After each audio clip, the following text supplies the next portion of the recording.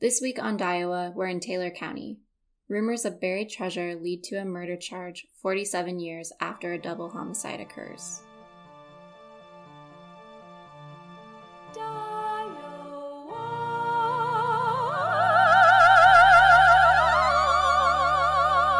Welcome to DIEOWA, the first Iowa-focused true crime podcast, where there's 99 counties and a murder in every one. These are your hosts, Beth LaValle and Allie Tulin. All right, Beth, Taylor County this week, named after our 12th president, Zachary Taylor. Have you been? Definitely not, but I have to just go straight into my favorite Zachary Taylor fun fact. Please go. Because it is my second favorite president's death after William Henry Harrison, which we already talked about. And it's just because he ate too many cherries. What? So after this 4th of July celebration, President Zachary Taylor was walking along the river, and of course DC is hot and sweaty in July. Yeah. And he started to feel really hot and tired, and he started drinking iced water and consumed large quantities of cherries and some other fruits. And after that, he just got severe stomach pains for a week.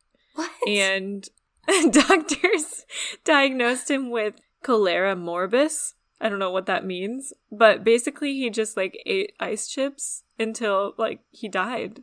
His body rejected fluids, and then he died in his bed. And his last quote was, "I have always done my duty. I am ready to die. My only regret is for the friends I leave behind me." And he died just after 16 months in office. I'm surprised you didn't regret eating those cherries. I know. Which is funny because, have you ever eaten, a bunch of cherries? No. At one time? Well, I do not recommend. That's all I have to say. Anyways, have you been to Taylor County? I'm with you where I think this is one that I've maybe driven through, but I've never, stopped in. So no, I have not visited Taylor County, but I can tell you that Taylor County was home to Wade Phillips, who is a famous petroleum businessman and philanthropist. And Wade actually grew up on a farm near Conway, Iowa in Taylor County, and had an identical twin brother named Wyatt, or Wyatt. I'm not sure how you pronounced it. Wow, that's rough. Right? And it was just the AI was flipped because they were identical twins. They needed identical names too. I hate that so much. But they came from a family of 10 kids. And Wade and his twin, when they turned 16, they decided they wanted to explore the American West and did it by working odd jobs on the railroad. But in 1902, their trip ended when they were just 19 because Wade's twin brother died in Washington State from an appendicitis. No. I know. So after, he decided to join his 2 older brothers in Oklahoma in the petroleum business. And his 2 brothers founded a little company called Phillips Petroleum, which is now known as ConocoPhillips or Phillips 66. But Wade started his own oil business after working for them in 1914. And in 1925, he sold the Wade Phillips Company for a sum of $25 million. Wow. Right? So Wade and his wife built 2 homes for themselves, or mansions, in Tulsa, Oklahoma, or Cimarron, New Mexico. And they were known for really generously giving to churches, hospitals, universities, and community funds. And during the Great Depression, they actually gave away both of their mansions. So the Tulsa one was donated to the city of Tulsa, and they turned it into an art museum called the Philbrook Museum of Art. And the ranch in New Mexico was gifted to the Boy Scouts. And Wade Phillips died in 1964, and one of his famous quotes is, "The only things we keep permanently are those we give away." Wow, look at that. Great guy. Really got the Iowa heart with them through and through. Well, my other fun fact is about a unique building you can find at the Taylor County Historical Museum in Bedford, Iowa. It is the Lennox Round Barn. The barn was built between 1905 and 1907. The barn was thought to have been designed and built by J.E. Cameron on his farm 5 miles south of Lennox. It remained on the family's farm until 1996, when they donated it to the Taylor County Historical Society. It was moved to the grounds of the Historical Museum in 1998 and has been on the National Register of Historic Places since 1999 because of its architectural value. The barn is white and has like a dome-like top.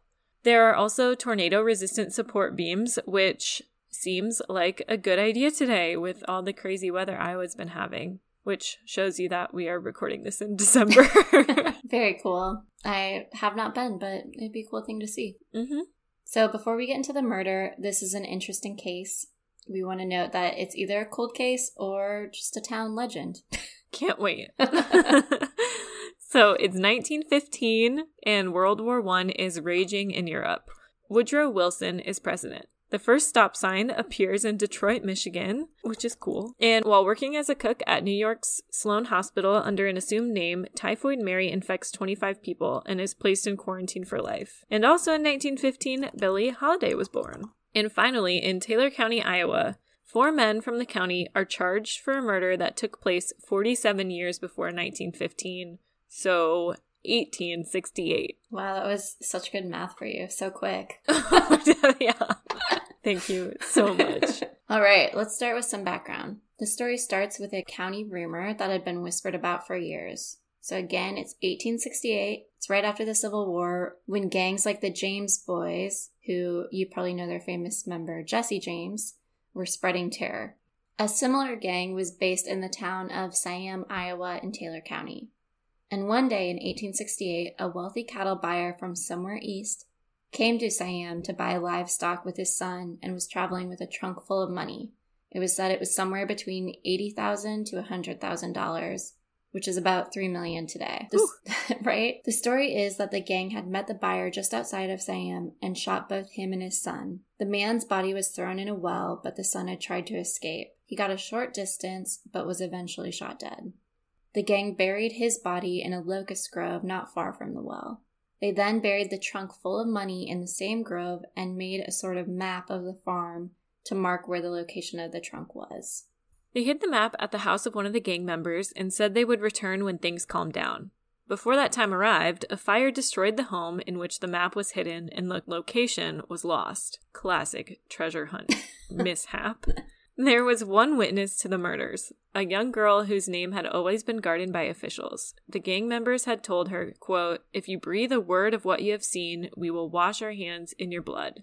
She then had to wash their blood-stained clothes. Years go by, and the murder goes cold until 1914. In 1914, a local farmer named Sam Anderson filed a suit against 4 Taylor County men.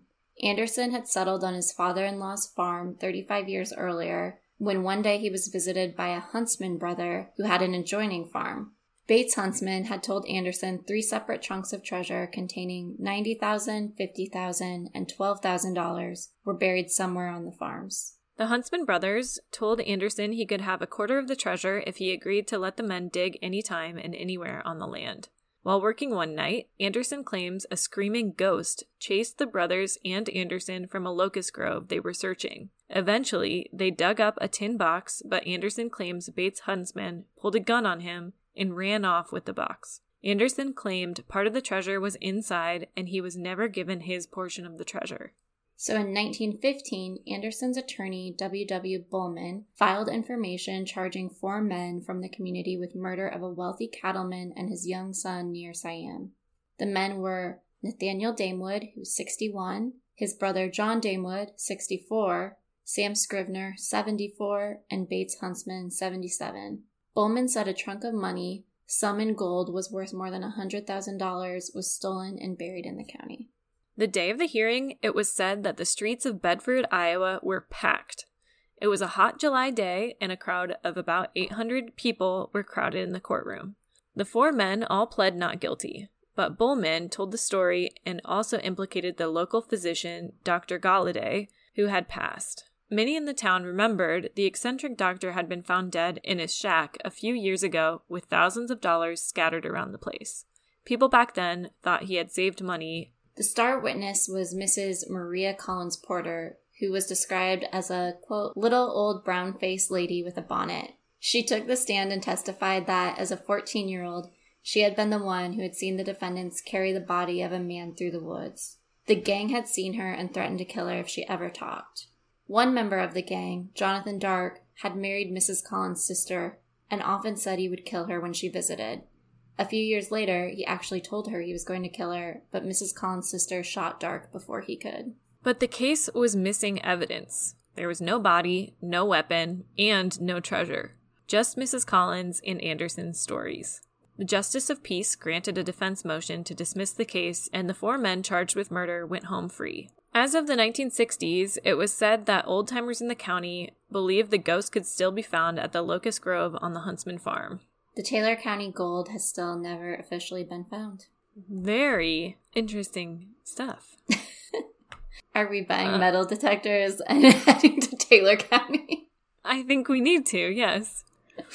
Okay, but before we do that, let's call taps. Sounds great.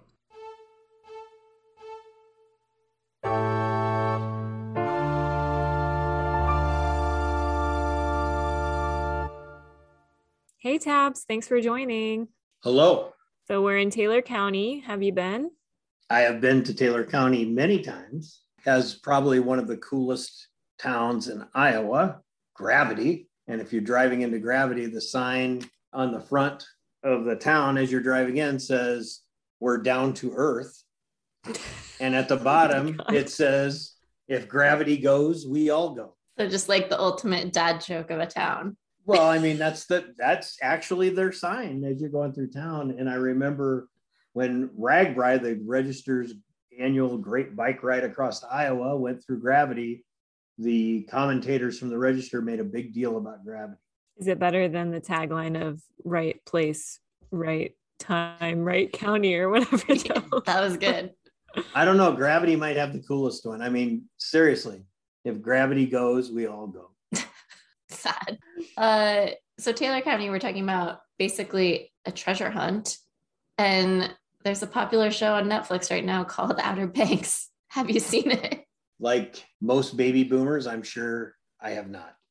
Okay. Just wanted to check. Bummer. But do you believe the story that there could be treasure buried in Taylor County? Well, I believe that it's a possibility. You know, aliens are a possibility. But to think that of all the people in Taylor County that have known about this for 100 years have not found it, it's pretty difficult for me to believe it's still around. Okay. Have you ever dealt with a case that has real treasure, like not just inheritance, but treasure? You mean like gold pieces? Or... I guess, yeah. Sure. No, I've never a had chest of like pearls or something. I don't know.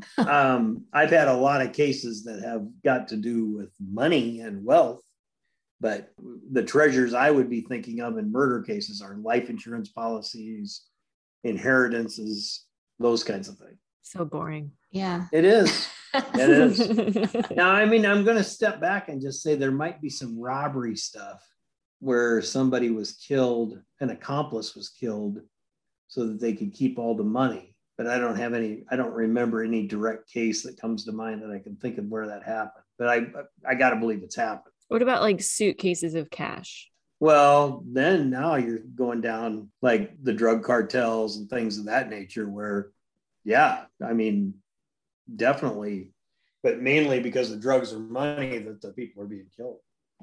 Okay, dumb question. When you find a suitcase of cash, does that have to go to evidence, or what happens with the actual money? Yep, that's actual evidence. And if the owner is not found, it eventually goes back to the state through a statute that allows the government to seize it. How much do you think the state makes a year off of that kind of stuff? Not much. Okay. Not much. But I mean, you guys have seen those great treasure hunts that the state treasurers always put on where they have accounts of money or found savings bonds in safe deposit boxes or whatever, and they can't figure out where the people are that own them. So there is some money that goes back to the state. Seems like some sort of ripoff. In this case, technically, who would have the right to the treasure if it was found? So refresh me. The treasure was allegedly by these two guys that were coming through town. A father and son were coming through town. They were cattle buyers. They were supposedly killed in like 1860 something. And then these local men who were in a gang that was styled after like the Jesse James gang supposedly killed them, buried them, and then buried the treasure to come back to it later so they wouldn't get caught with it right away. Yeah, so the treasure itself would probably be like regular U.S. currency of the time period. Yeah. So, I mean, it belonged to them, the guy and his kid. And if it was ever discovered, it would go to their heirs, whoever that would be. Got it. So if Allie found this treasure, would she have to report it to someone and then it would go down to their, like, that's what you're saying? Yeah, but 100 years later, it would be very interesting on how that worked. And Like again, over I think 100. there's actually a statute in Iowa that tells you how to do that. You know, you try to find the rightful heirs, and if you can't find them, then you can petition to be, have it come back to you. Again, I'd have to go back and read the statute, but I think there's actually a statute that says on abandoned property or abandoned money how it works. You could do this with abandoned property. Mm-hmm. Interesting. Yeah, if there's some kind of property, cars, whatever, that have been abandoned, you could do it. Do you believe that there is treasure there? No. If they buried it, they probably came back for it. If they did bury it and didn't come back for it, somebody local probably dug it up and got it. So they supposedly didn't go back for it because their map that they drew was lost, was burned in a fire. Yeah, I would be very startled if it was still there. Okay. Good to know. You're not a competition. I'm a skeptic. Do you think the bodies from 1868 could still be found today? Well, yeah, the skeletal remains definitely could be. They'd still be intact. Well, that's a whole different, no, you don't know. I mean, animals could have scattered the skeletons, erosion, water. There's so many things that can affect that. But if they were buried and laid in a place where they were fairly undisturbed, the skeletons probably, human bones take a very, very long time to disintegrate. Do you agree with the judge's decision to dismiss the case on the local men that was brought forth like 35 years later? Well, I mean, I don't think they had enough information, so I think the judge was correct. And again, always think about what it would be like to try to bring a case back 30 or 35 years later. You have dead witnesses, people that can't be found, evidence that hasn't been preserved correctly. So it would just be very difficult to prosecute a case that is that old. And that includes today in 2022.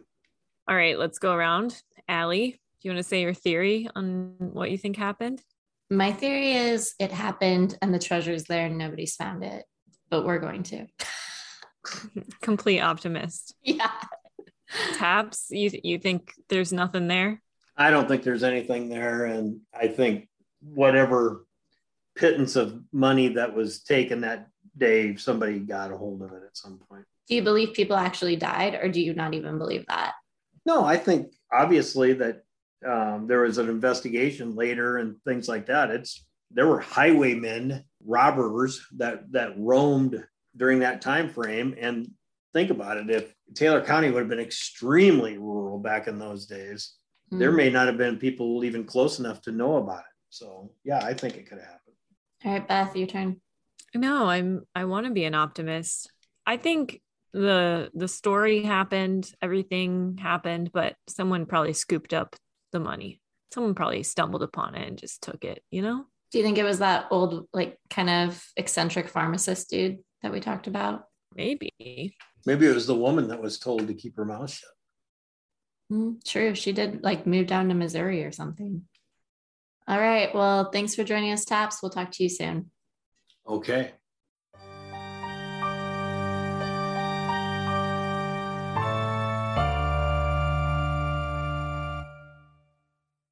Oh, hello there.